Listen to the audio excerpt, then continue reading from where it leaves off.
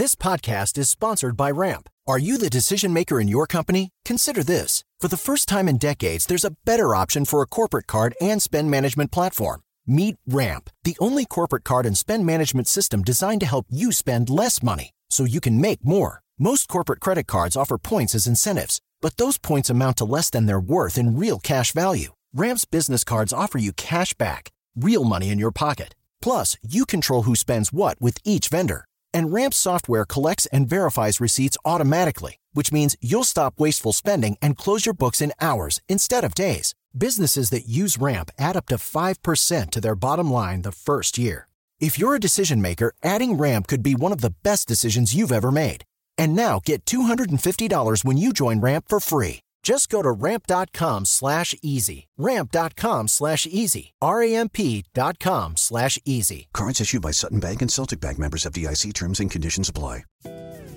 Marketminds, un espacio para compartir tendencias de marketing, comunicación, medios digitales y distribución de contenidos. Con Diego Plaza, director general de FCO Group y cofundador de E102 Media, y Raúl Ferráez, presidente de la revista Líderes Mexicanos, FCO Group y E102 Media. 88.9 Noticias. Información que sirve. Hola, ¿qué tal? Buenas noches. Ya estamos como cada semana, como cada miércoles en punto de las 21 horas aquí en Marketminds para hablar sobre comunidad, contenido, publicidad y marketing desde el lado de los estrategas, desde el lado del consumidor, desde el lado de las agencias, desde el lado de los medios de comunicación, desde el lado también de las nuevas propuestas, sobre todo en el mundo digital. Y justo de eso vamos a hablar esta noche. Yo soy Diego Plaza y me acompaña como cada semana Raúl Ferráez. Hola, Raúl. ¿Qué tal, Diego? ¿Cómo estás? Pues contento de estar aquí en Market Minds como todos los miércoles. Y bueno, mañana son los E102 Awards. Así es, mañana son la edición número 8 del reconocimiento a líderes digitales de habla hispana más importante del mundo. Y bueno, pues llegamos con este evento que organizamos nosotros, informarle a nuestra audiencia que bueno, pues han sido 8 años de ir construyendo una marca, de ir construyendo un concepto, de ir construyendo un lugar en la industria, y de eso queremos platicarles un poco sobre qué va a pasar el día de mañana, cuáles son las nominaciones, qué es lo que hemos encontrado también e identificado como información valiosa, Raúl, de pues hacia dónde van los líderes digitales, cuáles son los contenidos que más éxito están teniendo, hacia dónde están buscando a ver las marcas y las diferentes plataformas. Sí, así es, Diego. Y creo que ser la 8ª edición de los E102 Awards pues es algo muy, muy relevante. Y por donde me gustaría empezar, Diego, y ya que somos un programa de marketing, es por el tema de los patrocinadores. Yo creo que los E102 Awards están siendo uno de los eventos en este país con más marcas participando. Tal vez solo la Fórmula 1 pudiera pensar que les gana, pero cuando analizas lo que ha pasado, inclusive eventos grandes tipo el Abierto Mexicano de Tenis o muchos otros, obviamente todos los similares están muy por debajo. Trae un nivel de patrocinios y una cantidad de marcas participando que es muy importante, y eso pues habla mucho de la confianza, ¿no? De las marcas entrando en un evento como los E102 Awards. ¿Qué podemos decir de esto, Diego, de los patrocinadores, de las marcas que están participando? ¿Quiénes son y por qué están ahí? Es una confirmación de las marcas que tienen una interés muy puntual en el consumidor, en el mercado de consumo, justamente, sobre todo de alimentos, de bebidas y de productos básicos, que saben que hablar con la generación Z, que hablar con el nuevo consumidor es aquí, es a través de E102, y por eso es que marcas como Total Play, Mercado Libre, Natura, Squinkles, Lenovo, Gran Malo, Volaris, Pedigree, Chetos, Jumex y la Secretaría de Turismo Nayarit están participando en esta edición de una manera muy, muy importante. Tan solo quiénes son, grupos con quien hemos hablado aquí, amigos como de Grupo Mondelez, de Grupo Mars, de PepsiCo, que saben que el canal de conexión con la generación Z se da a través de estas plataformas, de estos nuevos plataformas, y en este caso de los Elliott Awards, Raúl? Además, la forma de participar de cada una de las marcas a mí me ha parecido muy también diferente y original, ¿no? Porque generalmente estás acostumbrado a los simples logos, los bags, la presencia de la marca, pero este año en los Elliott Awards, y lo vamos a ver mañana en la transmisión, cada marca trae un journey completamente diferente de activación, de racional, de motivación con respecto a las audiencias a las que quieren llegar, de motivación y de relación del producto con la filosofía de la empresa. Cada marca armó su propio journey, y eso yo creo que es algo también inédito en las experiencias que vemos de patrocinios en los eventos, ¿no? Esto es importante, y decirle a todos nuestros audioescuchas que estén al pendiente el día de mañana en punto de las 8 de la noche en el canal de YouTube Elliott Channel, nuestro canal de YouTube, para ver la transmisión en vivo de los Elliott Awards, y justo en el análisis sobre todo del contenido, Raúl, que las marcas han desarrollado, de este branded content que tanto hablamos aquí en Marketminds, sobre cómo están generando una narrativa y una historia alrededor de su producto, de su servicio, para no solamente poner un comercial o un logo o un eslogan, sino realmente ser parte del evento. Raúl, si te parece, vamos a continuar con nuestro programa de esta noche, con la entrevista con la mesa marquetera, y regresamos en el bloque final para hablar de más de los Elliott Awards. Y hoy, como todos los miércoles, tenemos en la mesa de discusión a Claudio Flores. Claudio, ¿cómo estás? Muy bien, Raúl, un enorme gusto saludarte y platicar contigo acerca de marketing aquí en Marketminds.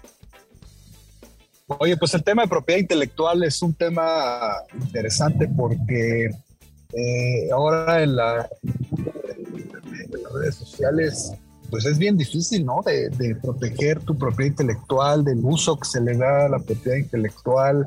Y lo vemos en todo, ¿no? Desde los creadores de contenido hasta las marcas, hasta temas de videos que se viralizan, que no necesariamente la gente que los mueve tiene derecho sobre esa información. Y obviamente pues temas como la música o temas de contenidos ya más profesionales en términos de televisión o de cine. ¿Cuál es la perspectiva que desde, por ejemplo, AVE ven desde la parte, Claudio, del tema de la propiedad intelectual, cómo protegerla en las redes sociales? Sí, mira, me parece, Raúl, que este es un tema muy importante y además muy complejo. Yo creo que la revolución digital vino a complicarle la vida especialmente a los abogados y a las abogadas, querido Raúl, porque defender la propiedad intelectual de una imagen, de una frase, de un copy, de una marca, de la música, de contenido audiovisual, de una serie, de una película, etcétera, etcétera, etcétera, es un verdadero intríngulis en un entorno digital tan dinámico, donde todo se viraliza en unos cuantos segundos, donde el contenido, pues una imagen, un sticker, ya es contenido, un GIF ya es un video, y lo audiovisual además se ha ido comprimiendo de manera radical. Creo que uno de los enormes retos que enfrentamos es justamente la legislación, es decir, la legislación en los países va detrás de las prácticas del mundo digital, tanto de las compañías que digamos habitan ese ecosistema, como de los individuos como tú y yo, querido Raúl, que somos usuarios cibernautas de esos espacios. Entonces, en realidad, la legislación siempre va corriendo detrás y siempre está atrasada frente a las prácticas sociodigitales que se crean. Por ejemplo, TikTok, que es la plataforma más eficiente para entregar gratificaciones por movimiento de pulgar, digamos, tiene una serie de filtros, igual que otras plataformas como YouTube, otras redes sociales como Meta, Instagram, etcétera. Tienen algoritmos, tienen sistemas tecnológicos para detectar cosas que son muy evidentes en un uso de una propiedad intelectual ajena. A veces la música, sabemos que hay algunos segundos que puedes usar cierta música, pero a partir de ciertos segundos hay que pagar los derechos de esa música. Y me parece que lo que vamos a enfrentar en el futuro, querido Raúl, es una revolución legal sociodigital. Es decir, lo que viene es justo un esfuerzo de los organismos para proteger la propiedad intelectual y los derechos también de las audiencias, los datos, por ejemplo, de nuestros datos, Raúl, que también están ahí. Y ha habido esfuerzos importantes, el GDPR, el General Data Protection Regulation europeo, o la legislación californiana en Estados Unidos, legislaciones restrictivas respecto al uso de nuestros datos. Y en ese sentido creo que va a venir digamos, cambios y novedades en materia legal hacia el futuro, y creo que tenemos que impulsarlo. Creo que los que mejor han hecho esa legislación es el tema de la música, ¿no? Yo creo que ahí es donde, además, los logaritmos en las plataformas, como bien decías ahorita tú, de lo de TikTok y eso incluye detectan YouTube rápido si demás, alguien tiene... detectan muy rápido. Pero ¿qué habría de otros temas? Y hasta dónde, Claudio, los contenidos se pueden clasificar siempre como propiedad intelectual, y hasta cuándo también no son simplemente ocurrencias que suceden en las redes sociales, ¿no? Esa línea también es compleja, ¿no? Exacto, es una línea, y ahí está la dificultad, es decir, incluyendo hasta las nuevas maneras de apropiarte de algo, de tener la propiedad de algo. Por ejemplo, los NFTs, ¿no? Los Non-Fungible Tokens, que se pusieron de moda, y es, digamos, compras la propiedad digital de una imagen, ¿no? Un amigo, querido Raúl, un gran amigo que tenemos en común, pero no voy a decir el nombre para no quemarlo, me decía que un NFT es como cuando te casas con alguien, ¿no? Ajá. Y entonces tú tienes el acta de matrimonio con esa persona, pero esa persona anda con todas las personas que quiera, ¿no? Okay. Así lo definía él. Entonces es un poco, sí, es un tema de que está cambiando el sentido de propiedad. Yo tengo el derecho y la propiedad legal de una imagen, pero esa imagen puede ser utilizada, compartida, copiada, modificada, etcétera, por otras personas. Porque no hay nadie que evite eso, querido Raúl. Y en ese sentido me parece que también está cambiando la noción de propiedad. ¿Qué es tener la propiedad de algo? Y en ese sentido me parece que lo que hacia donde vamos es a que alguien posee los derechos propietarios respecto a cierto contenido digital, por ejemplo, pero el uso es un uso mucho más generalizado, que ya no tiene que ver con esta propiedad como cuando somos propietarios de un elemento físico, de un automóvil, de una casa, ¿no? Exacto. De un celular.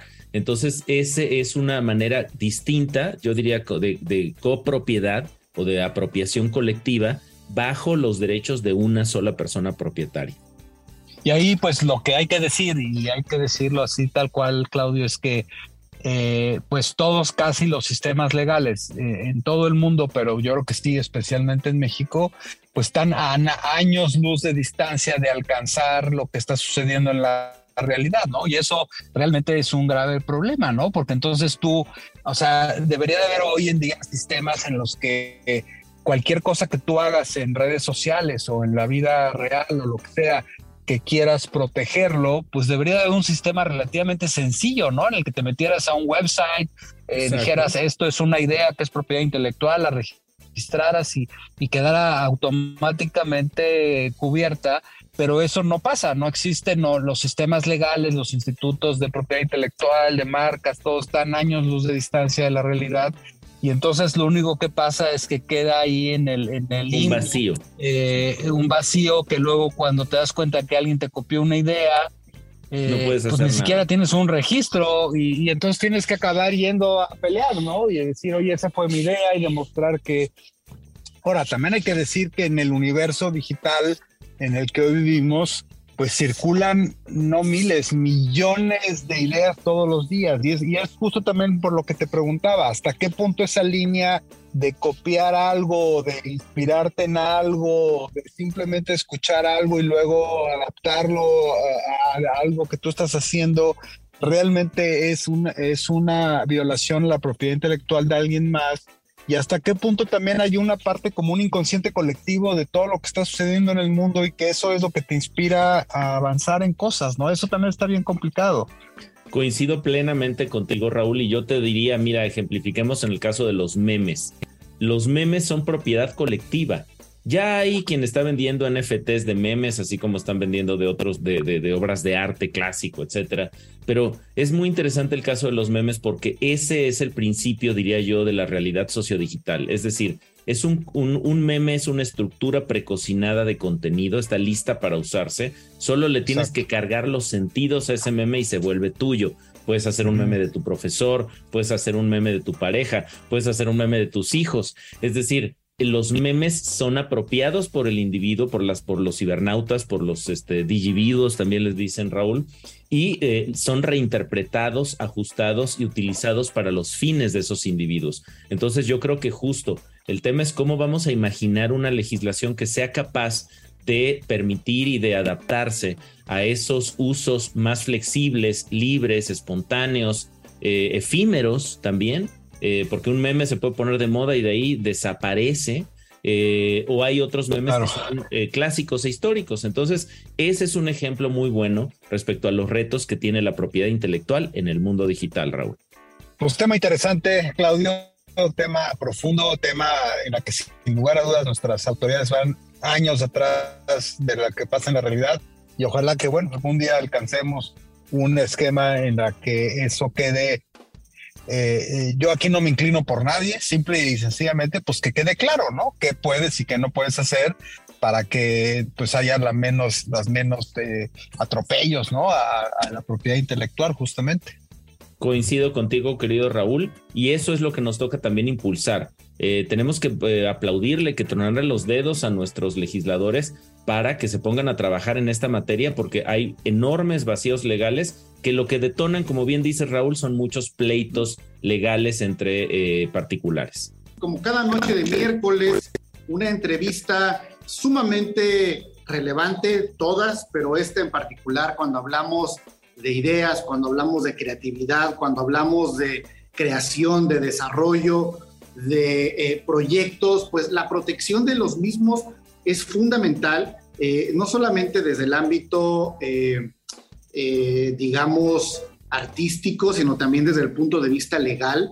Y a mí me llena de mucho gusto esta información que nos comparten nuestros amigos de Mercado Libre, porque justamente construye hacia una protección mayor de las ideas, de los proyectos, de la creatividad.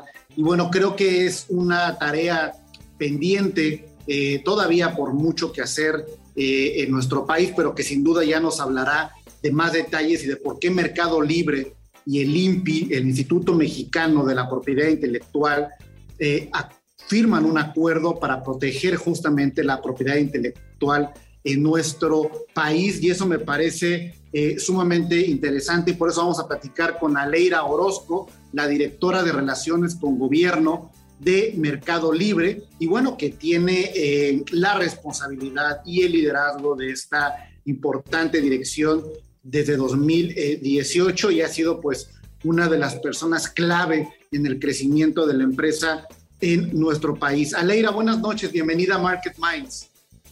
¿Qué tal, Diego? Muchísimas gracias por recibirme, un gusto estar aquí. Gracias a ti. El Brand Protection Program para el compromiso de hacer respetar los derechos de propiedad intelectual en Mercado Libre. ¿Por qué no comenzamos explicándole a nuestros audioescuchas primero qué es este proyecto? ¿Qué es el Brand Protection Program de Mercado Libre, Aleira? Claro que sí, Diego, con muchísimo gusto. Mira, en estos años que llevamos prácticamente ya 23 años ya en el mercado mexicano, Mercado Libre, nos hemos dado la tarea de tratar de detonar el comercio electrónico. Y obviamente parte de esta tarea es pues poner en el centro al usuario, ¿no? Las preocupaciones del usuario y cómo erradicamos esas preocupaciones y lo hacemos que se anime a entrar al comercio electrónico. Nosotros desde hace ya más de 4 años creamos una herramienta que prácticamente es una herramienta de denuncia, que la verdad es que es muy fácil usar y muy efectiva, y digamos que funciona de una manera en la que se invita a quienes sean titulares de derechos o sus representantes legales a proteger todo su portafolio de derechos de protección de propiedad intelectual, obviamente poniendo a su disposición canales de denuncia para todas aquellas publicaciones dentro del Mercado Libre que pudieran infringir sus derechos de propiedad intelectual, las marcas, las patentes, toda la parte de modelos de utilidad, los derechos de autor, diseños, modelos industriales, digamos, en todos los sitios de la región, no nada más en México, sino inclusive en toda Latinoamérica, ¿no? En en el portal de Colombia, de Chile, de Argentina, de Brasil, etcétera. Y bueno, gracias a este Brand Protection Program, hoy los titulares de derechos de propiedad intelectual pueden solicitar la eliminación de estas publicaciones que están en infracción, ¿no? O presuntamente en infracción, y bueno, esto conlleva a la baja de la publicación y en caso de ser reincidentes o infractores reincidentes, pues digamos a la sanción de la baja de la cuenta.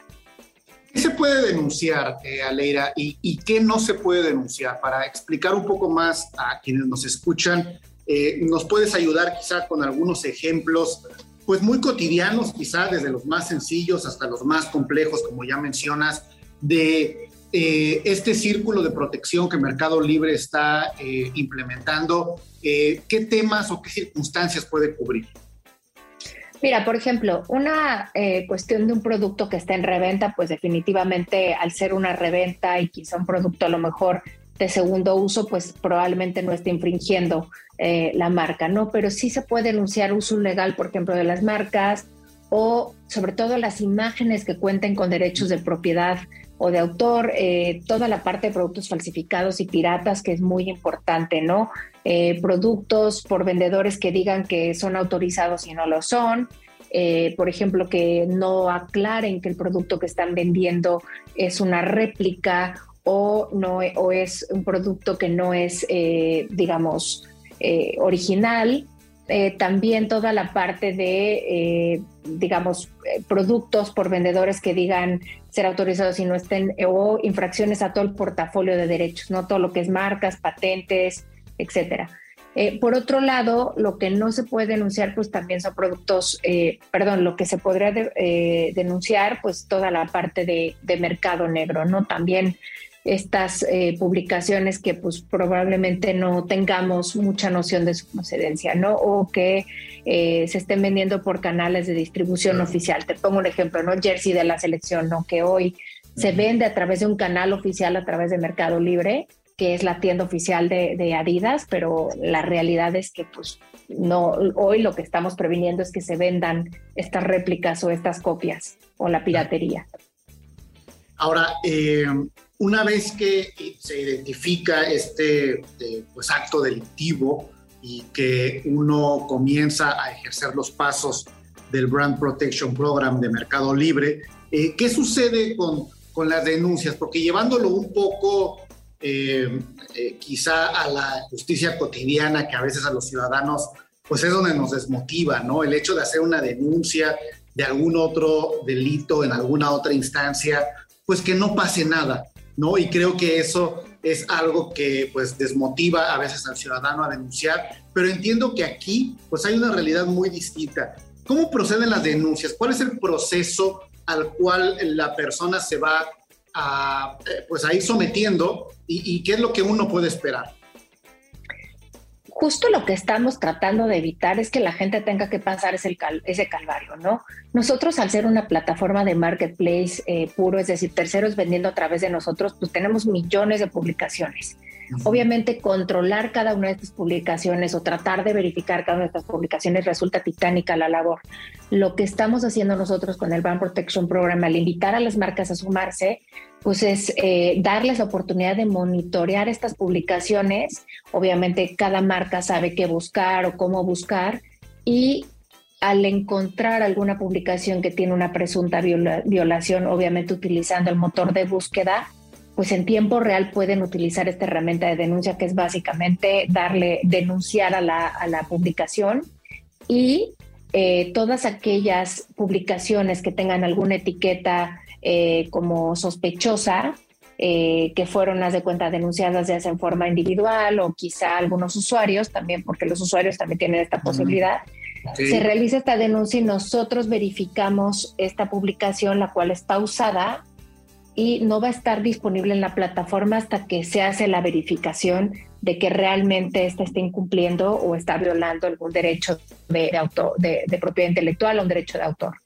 El vendedor recibe una notificación por parte de nosotros con una orientación de qué debe responder, ¿no? Son algunas preguntas que le pedimos pues obviamente para que puedan ellos decirnos el origen o verificar si son dueños de la propiedad y demostrarlo. Y esto se le dan 4 días para responder. Si no responde, la publicación es eliminada de forma automática.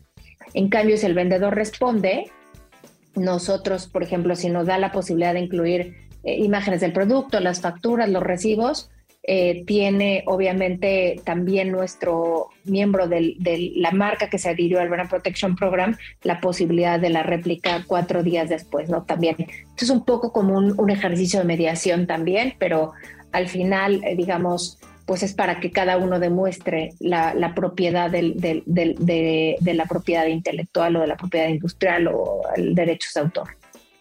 Ahorita que mencionas derechos de autor, estamos platicando con Aleira Orozco, directora de Relaciones con Gobierno de Mercado Libre, sobre esta importante sinergia y colaboración que están haciendo en nuestro país y en la región, en particular en México, en la firma de acuerdos con el Instituto Mexicano de la Propiedad Intelectual, justamente para pues, mecanismos que blindan el cuidado y la protección y el respeto a los derechos, y en particular de la industria de la música también, ¿no, Aleira?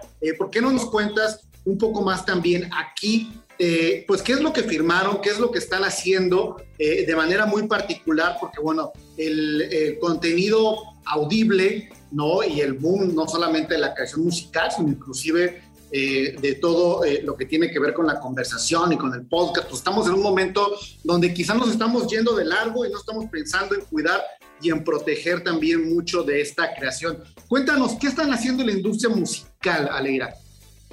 Mira, te platico un poco. Justamente nosotros empezamos el Brand Protection Program firmando con marcas, ¿no? Y a lo largo justamente de este tiempo que llevamos trabajando el Brand Protection Program, nos vimos también con la necesidad de acercarnos a las asociaciones o a las cámaras que agrupan a distintos segmentos de distintas industrias. Por ejemplo, Somexfor, ¿no? Que es la industria de cantautores, autores, etcétera, ¿no? Y aquí es donde nace justamente esta idea de firmar un convenio de colaboración con Somexfor, que lo que estamos haciendo es que no se venda, o tratando de evitar es que no se venda música, digamos, que no está pagando los derechos de propiedad intelectual dentro del sitio. Te pongo un ejemplo, ¿no? Estos CDs que incluyen miles de canciones. Entonces, lo que hacemos en colaboración con Somexfor es identificar estas publicaciones y obviamente pausarlas, ¿no? O estos USBs que tienen también miles y miles de canciones, terabytes de canciones que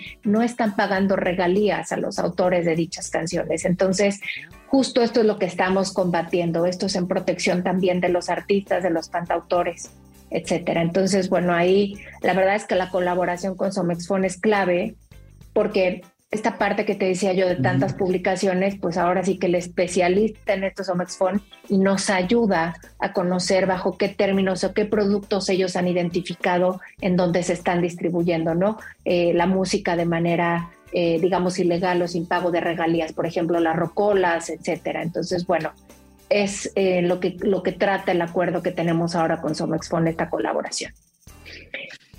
¿Qué resultados esperan o están ya generando, Aleira, con este proyecto? ¿Cómo cuantificar también el esfuerzo desde el punto de vista, pues, me imagino, de un mercado inmerso de la creación, de la economía de la creación, de la economía justamente de la protección de estos derechos? ¿Qué resultados han obtenido hasta el momento y qué es lo que esperan obtener en el corto plazo, Aleira? Claro que sí. Mira, la realidad es que ha funcionado bastante bien el Brand Protection Program, porque además de que digamos, la marca o la asociación o el INPI, por ejemplo, tienen acceso a poder moderar en el sitio, pues esto nos va permitiendo también a nosotros educar a nuestras herramientas de inteligencia artificial, y eso lo que ayuda es a disminuir obviamente el número de estos casos. Nada más para que te des una idea del total de publicaciones en México que fueron denunciadas en 2021, perdóname, a nivel regional, esto es a nivel regional. En 2021, gracias al Brand Protection Program, el punto solamente de México tuvimos un 0.11 de publicaciones que fueron, impactadas, ¿no? Y digamos, del total de estas publicaciones, pues alrededor del 11% corresponden. De estas millones de publicaciones, 11% son las que tenemos en México, y obviamente pues tenemos ya del total de derechos adheridos a nivel regional, 16% fueron de México. La verdad es que estamos esperando a largo plazo contar con más adiciones al Brand Protection Program de otras marcas y tratar de hacer acuerdos de colaboración con otras también cámaras de distintas industrias. Estamos trabajando en ello y obviamente pues te diría también la relación con el INPI es muy buena en ese sentido, ¿no? Para todo lo que es la protección intelectual y la propiedad intelectual y la propiedad industrial. Leira, ¿y cómo puede el consumidor o cómo pueden quienes participan en este marketplace tan grande y tan relevante, Mercado Libre, en su experiencia del consumidor, cómo pueden acceder a este importante beneficio? Mira, el Brand Protection Program está destinado a marcas o a aquellos dueños de alguna propiedad intelectual o propiedad industrial. Nosotros tenemos ya un sitio destinado para el Brand Protection Program donde una persona, con mucho gusto te lo hacemos llegar para tu audiencia, la persona se puede adherir mandándonos la información sobre su marca, sobre su propiedad y con eso seguir ciertos lineamientos. La verdad es que es muy sencillo. Ahora, todos los usuarios, el consumidor común y corriente, aunque no sea dueño de una propiedad o de un derecho de autor, puede hacer denuncias. En todas las publicaciones nosotros tenemos accesible un canal de denuncia hasta la parte de abajo del lado derecho de la barra, donde viene la descripción del producto. Pueden hacer las denuncias correspondientes de un producto que ellos consideren que está violando algún término y condición. Muy bien, bueno, pues muchísimas gracias a Leira Orozco, directora de Relación de Gobierno de Mercado Libre, por esta importante información que nos compartes. La alianza y el convenio que firmaron Mercado Libre y el Instituto Mexicano de la Propiedad Intelectual para proteger justamente estos derechos a través, pues, justamente del Brand Protection Program, esta importante iniciativa de Mercado Libre. Aleira, muchísimas gracias. Gracias por estar en Marketminds. Gracias a ti, Diego. Un gusto. Y estábamos platicando al inicio del programa de esta noche sobre la edición número 8 de los premios Elliot, de los Elliot Awards, el reconocimiento a influencia digital, a líderes digitales de habla hispana más importante del mundo, y hablar, Raúl, de cuáles son las categorías, algunos de los nominados que podemos mencionar hoy, por tiempo básicamente, porque son muchos, pero adelantar a quienes nos escuchan que deben entrar a la página de internet elliotawards.com, porque ahí está toda la información de todos los nominados, y empezando por el conductor, Raúl, el host estelar de esta noche, Jimmy Álvarez.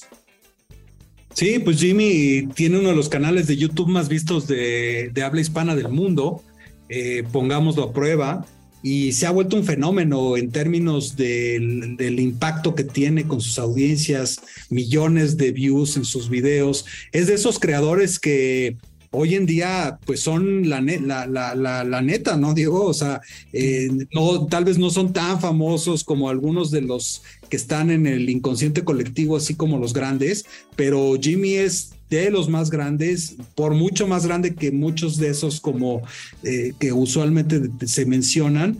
Y la verdad es que Jimmy, que haya aceptado ser conductor de los Elliot, creo que está muy padre, ¿no? También traemos varios influencers ahí muy importantes en varias categorías, ¿no? Por ejemplo, pues está Rod Contreras, que es el hombre más visto en TikTok de habla hispana en el planeta, y él está en la categoría de la música, y ahí compite él contra Kenia Oz, contra Ingratax, contra Kevin Carl, ¿no? Que también se ha vuelto en uno de los influencers de musicales más escuchados en Spotify.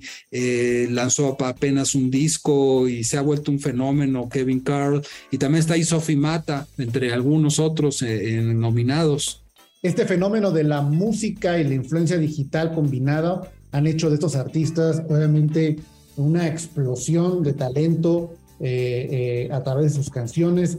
También está esta categoría que es Best Engager, que está reconociendo a aquellos creadores de contenido que tienen un alto nivel de conversación, de interacción con sus audiencias, más allá solamente de las vistas, de las visualizaciones. Es la capacidad que tienen para movilizar, gente como Luisito Comunica, que bueno, es un caso de cómo ha transformado el poder de su influencia en una actividad empresarial, con sus marcas de restaurantes, en su editorial, con sus libros, en su marca de ropa, en sus marcas de bebidas alcohólicas. Esa oportunidad que tiene él de pues acercarle a su consumidor, a su audiencia, productos con su marca y lograr venderlos. Raúl, también está Domelipa, Daniela Rodríguez, Fernanda Villalobos y Ari Gameplays. ¿Qué más, Raúl? Pues la categoría más importante de la noche, Diego, que es el líder digital del año, pues aquí premia a los líderes que realmente son los más grandes, ¿no? Y también es una categoría que si tú esta categoría la hubieras escuchado hace 2 o 3 años, pues sí, por ahí, ninguno de esos todavía existía casi, ¿no? Obviamente está Kimberly Loaiza, que ya lleva varios años siendo nominada en esta categoría. Es impresionante lo que Kimberly ha logrado y sobre todo lo mucho que se ha mantenido y lo fuerte que sigue siendo. Es la mujer nominada en esta categoría, pero también está Fede Vigevani, que el año pasado fue el conductor de los Elliot Awards y que sigue siendo, y que ahora es uno de los youtubers también más vistos en el planeta. Obviamente también está Jimmy, y no porque sea el conductor de los Elliot de este año, sino porque lo que hace en redes sociales y su canal es increíblemente poderoso. Y está un chavo de Argentina que se llama Alejo Igoa, y que también ha hecho cosas bien importantes. El estar él nominado en la categoría de líder digital del año, tiene más de 600 millones de visualizaciones al mes, lo cual es una brutalidad, y se ha convertido en uno de los youtubers más vistos del mundo. Las promesas, las personas que están apareciendo, que este año han tenido una explosión de éxito en sus redes sociales, en el premio Revelación del Año, y que obviamente pues manifiestan quienes tienen proyectado obviamente un crecimiento muchísimo más grande para los próximos meses. Está Jimena Jiménez, It's Mitch, Ari Tenorio, Susie Morris, y está Exis Sosa, con contenidos que además, Raúl, junto con categorías como Impacto Positivo, como Better You, tienen contenidos de impulso para que la audiencia construya una mejor versión de sí mismos, que puedan también pues aprender tanto temas de mindfulness, de cocina, de belleza, de educación. Tenemos a profe Alex también en una de las categorías, que es un profesor de matemáticas, es decir, verdaderas propuestas de contenido diferenciadas a solamente la viralidad, que también hay que decirlo y reconocerlo, nos dan redes sociales, quizá como TikTok, Raúl. Sí, y bueno, también el tema de los presentadores, Diego, que es importante porque los premiados, los nominados, pues muchos están ahí, la mayoría, pero también tenemos un talento en los presentadores brutal, ¿no? Va a estar Joaquín López Dóriga, va a estar Paola Rojas, va a estar Bert y su esposa Cristina, va a estar Queen Buenrostro, Eduardo Derbez, Pati Cantú, Dani Hoyos, Luisito Comunica, Nashla, Arturo López Gavito. Entonces también ves aquí una serie de figuras, de influencers, del cross media, ¿no? Como Joaquín López Dóriga o como Paola Rojas, que también están entrando al mundo digital, al mundo de los influenciadores, al mundo de los Elliot, y eso creo que también es bien importante. Así es, Raúl, recordar los Elliot, se nos acaba el tiempo, pero bueno, pues entrar a elliotawards.com y seguir Elliot Media, @Elliot Media en todas las redes sociales. Ha llegado el momento de despedirnos, Raúl, y bueno, pues platicamos sobre la próxima semana y todos los pormenores de esta premiación. Buenas noches. Nos vemos, suerte. Esto fue Marketminds, un espacio para compartir tendencias de marketing, comunicación, medios digitales y distribución de contenidos. 88.9 Noticias. Información que sirve.